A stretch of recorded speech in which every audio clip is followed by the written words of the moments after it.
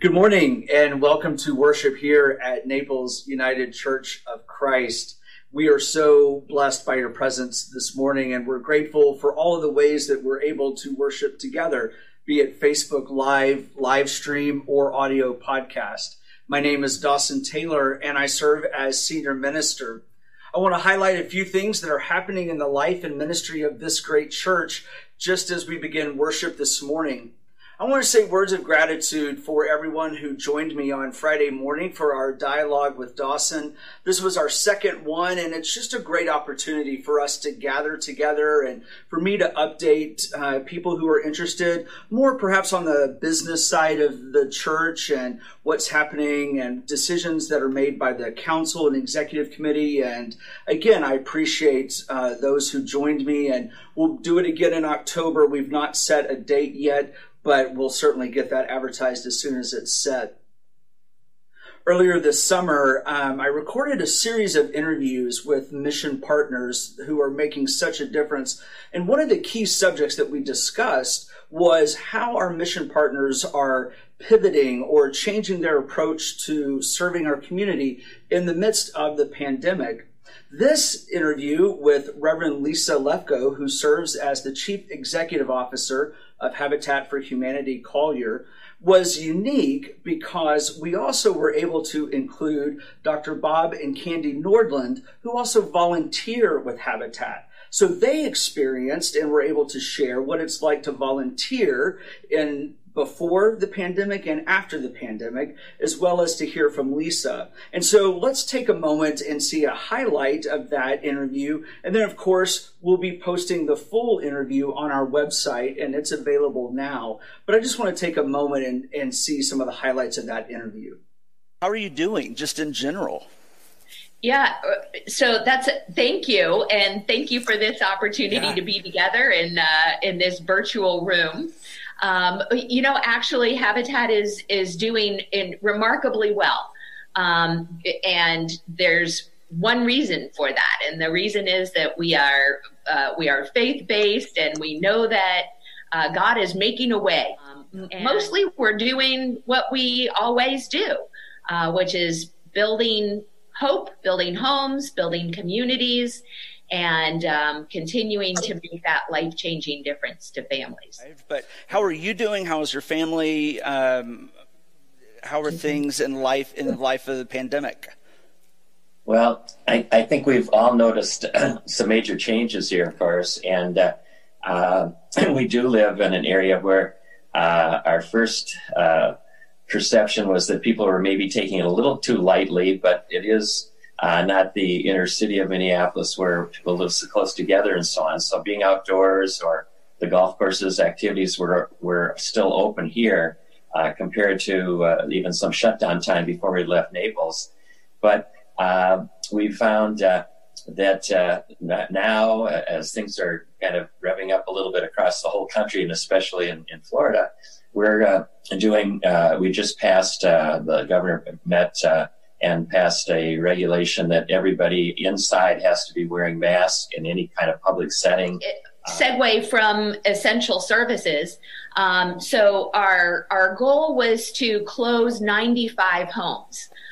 We actually completed, with the help of our incredible volunteer workforce and families contributing their sweat equity, we were able to complete more homes. We actually completed more than 100 homes. What we discovered is that Habitat families are essential service workers. So many of them are in the healthcare field. They're working in assisted living facilities. They're working in hospitals. They're CNAs, certified nursing assistants. How could you help those of us who are stuck at home understand how you are having to really, to use the business term, pivot and really do things differently? Sure. So we've already touched on that a little bit, in that we've really moved into this virtual world. Yeah. And so just as you have done things to set up the studio and to give folks an opportunity to be able to engage from afar, we have done the same. Yeah. Again, I'm so grateful for the ministry of Habitat for Humanity, for volunteers like Bob and Candy and so many others in our congregation.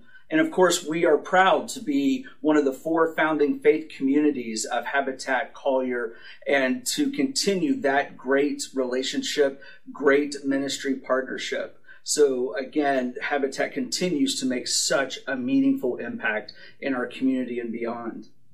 After worship today, I hope you will join us for the virtual gathering place. It's always a great opportunity to connect with other church members, the clergy team, other staff, and so we hope that you'll join us. There is a button in your Saturday night e-blast that will take you right there. If you don't receive that e-blast, if you've lost it since last night, or if you just need help, feel free to call the church at 239-261-5469, and one of the staff will be happy to help. We'll need your name, email address, and phone number just to verify identity and make sure that we get that link sent to the right place. But again, we hope that you'll join us for that.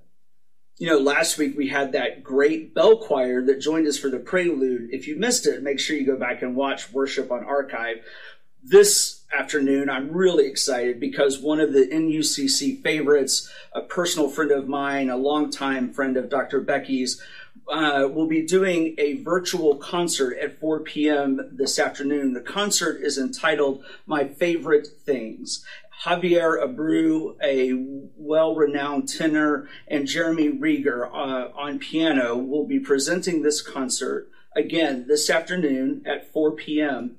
There will be a button in your e-blast. There's also, it will be available on our website. And so I hope that you'll join us. And if you're unable to join us, of course, it will also be archived. So we're grateful to Javier and to Jeremy for recording this concert for us. It's content exclusive for Naples United Church of Christ.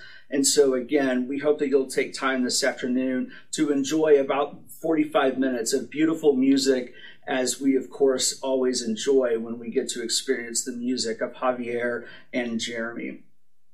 As a mission-driven congregation, let us center our hearts and our minds as we begin worship this morning. Will you join your hearts with mine in prayer? Let us pray. Loving and gracious God, we do give you thanks for the gift of this day and for your presence with us. And in this time of worship, it is our prayer, O God, that you would speak through me or in spite of me. But that above all else, we would hear with clarity what it is that you say to us this day. All of this we trust and we ask in your many names. Amen. I recently read about a man who went to see his doctor because he was feeling absolutely terrible. And he feared that perhaps he had contracted COVID-19. The doctor gave him a careful examination, left the room to look at some test results, came back in, and with a very somber expression on his face said, "Sir, I really don't know how to break the news to you, but you have rabies and you're going to die very soon." The man very calmly got out a piece of paper and began to write furiously. The doctor looked quizzically and said, "What are you doing? Are you making out your will?"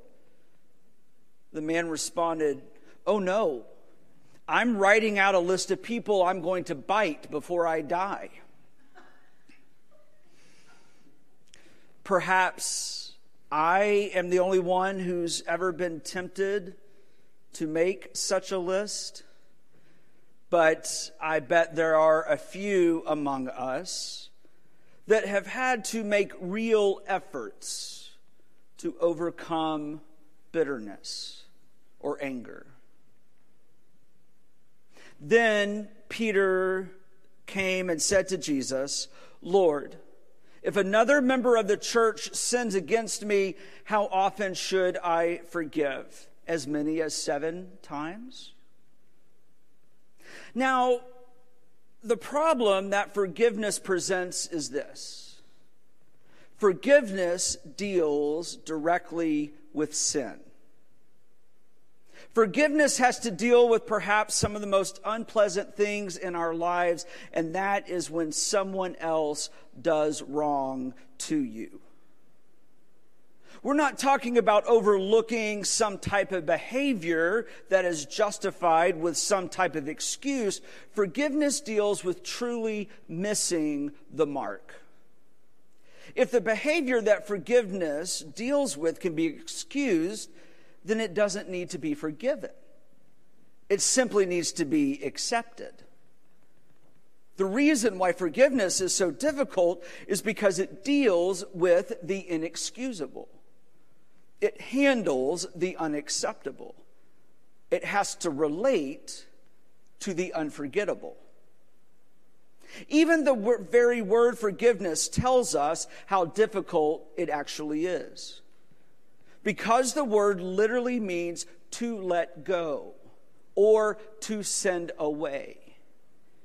Forgiveness is when you release any bitterness that you might feel you have a right to, or a right to hold against someone else. It is the willingness to send the offender and the offense away into the hands of God. Psychology professor Dr.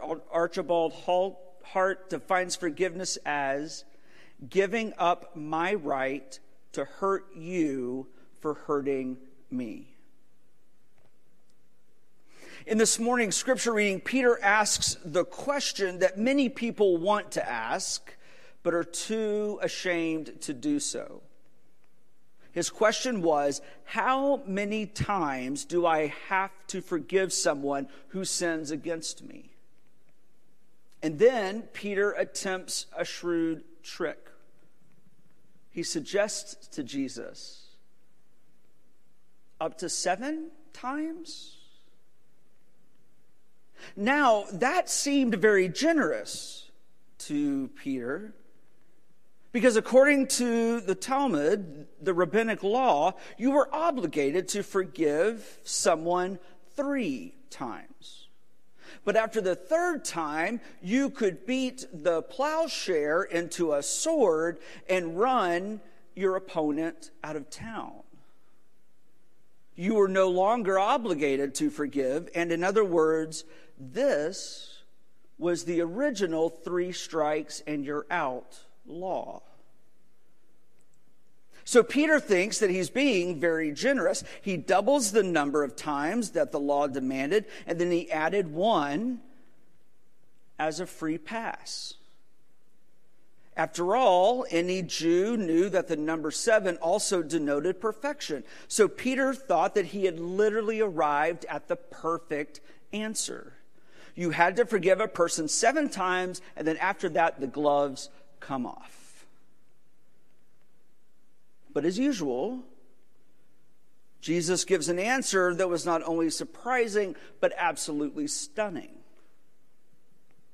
Because verse 22 tells us, not 7 times, but I tell you 77 times. Now understand that when Jesus said 77 times, he was not giving a math lesson.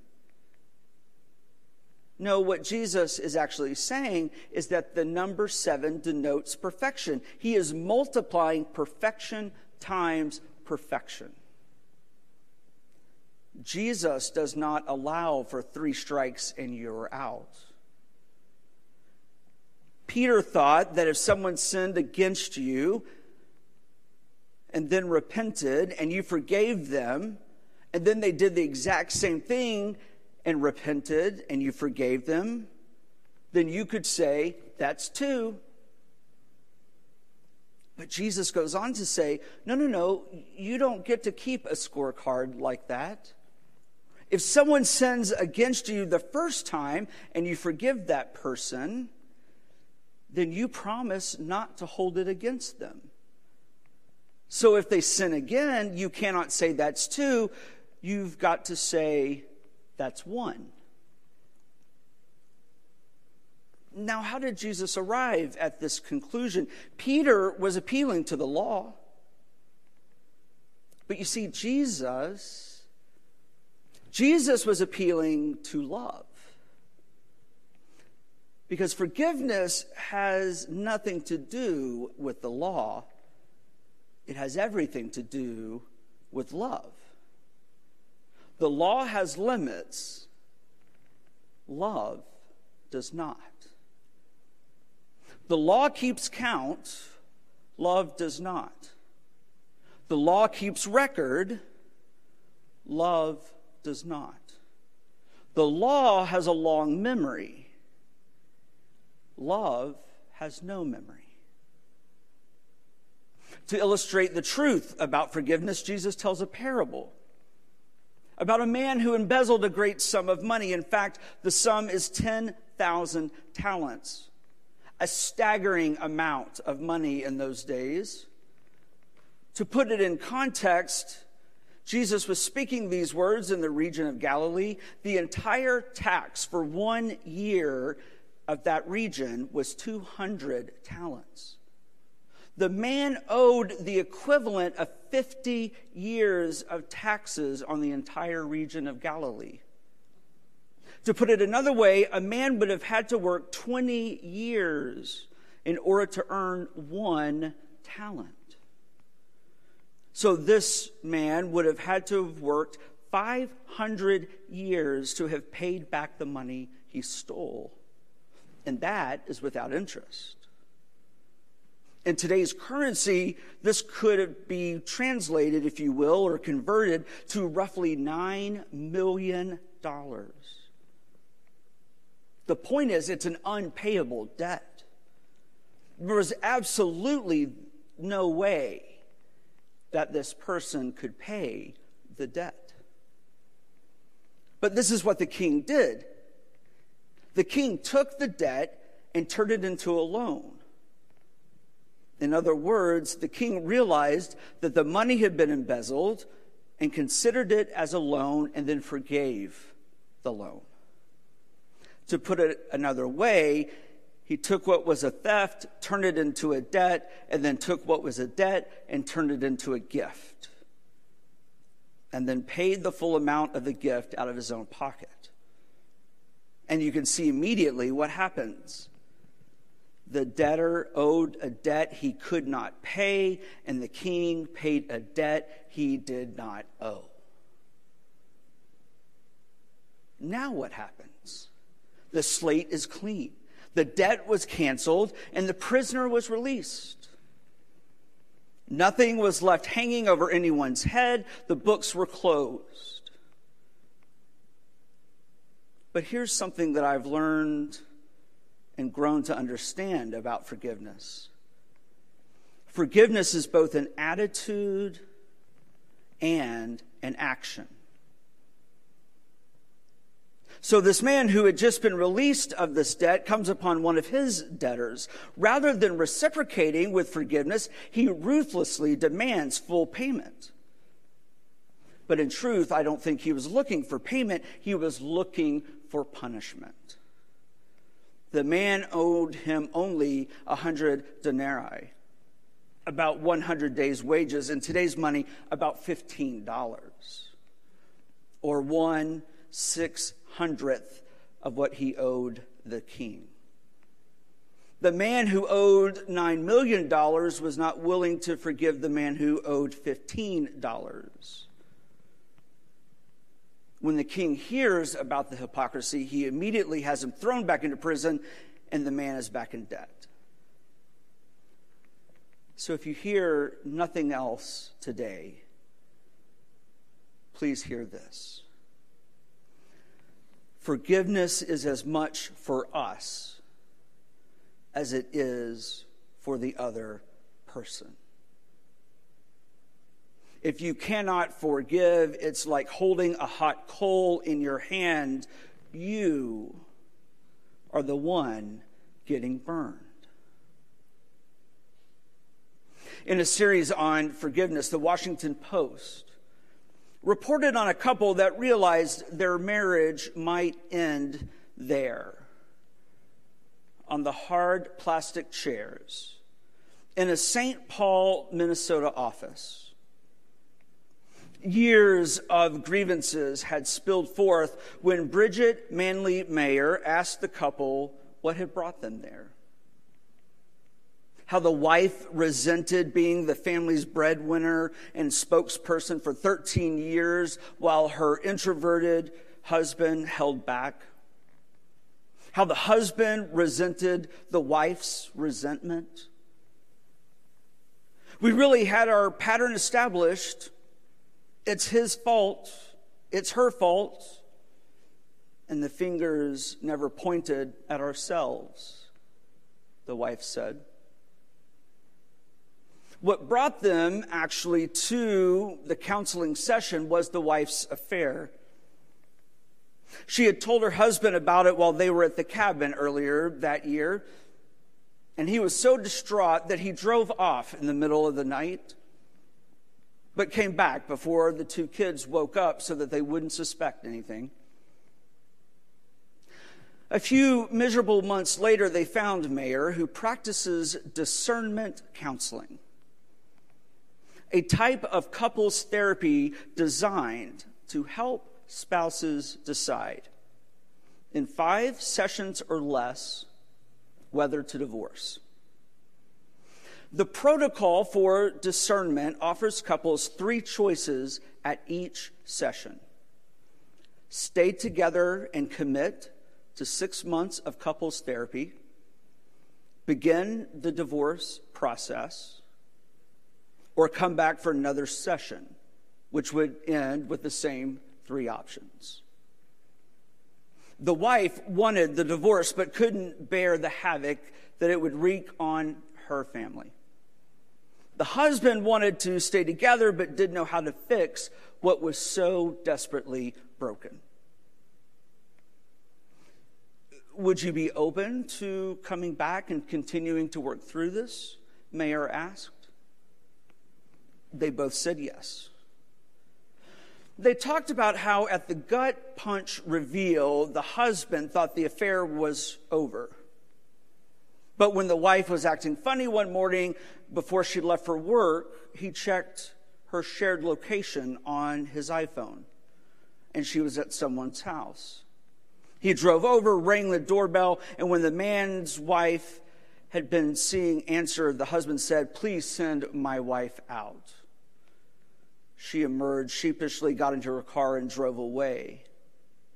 But when Mayer asked the 3 questions, they chose to return. They talked about their avoidant behaviors and about unstable childhoods and about previous marriages of their parents. They talked about the potential for divorce and the impact on their children. They talked about their pain and airing their dirty laundry. They talked about what life would be like without one another. They kept going back again and again. At the 4th session, the husband said, "If we're going to try to work this out, I had to forgive her." He realized he had forgiveness to earn too, for burying his feelings and not being honest. To accept her husband's forgiveness, the wife knew, I had to really forgive myself. She was plagued with shame. Forgiveness never took the form of a big speech or a heartfelt letter.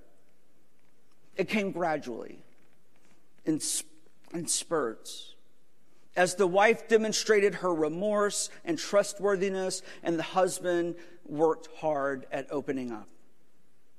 They would work with Mayer for 1.5 years until they realized that they didn't need that level of help anymore.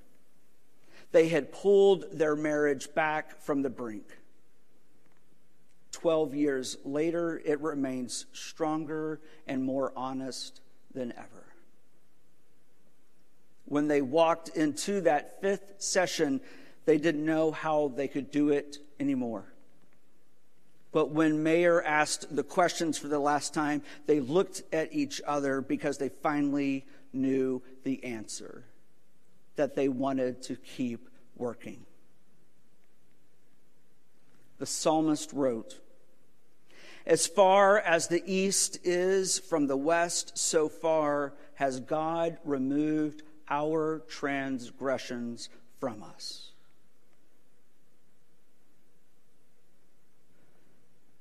My friends, we must remember to forgive, and to forgive with the abundance that we have been forgiven by God. And it is only then that true healing and love can be at the center of our faith and our world. And maybe, just perhaps, it can begin today.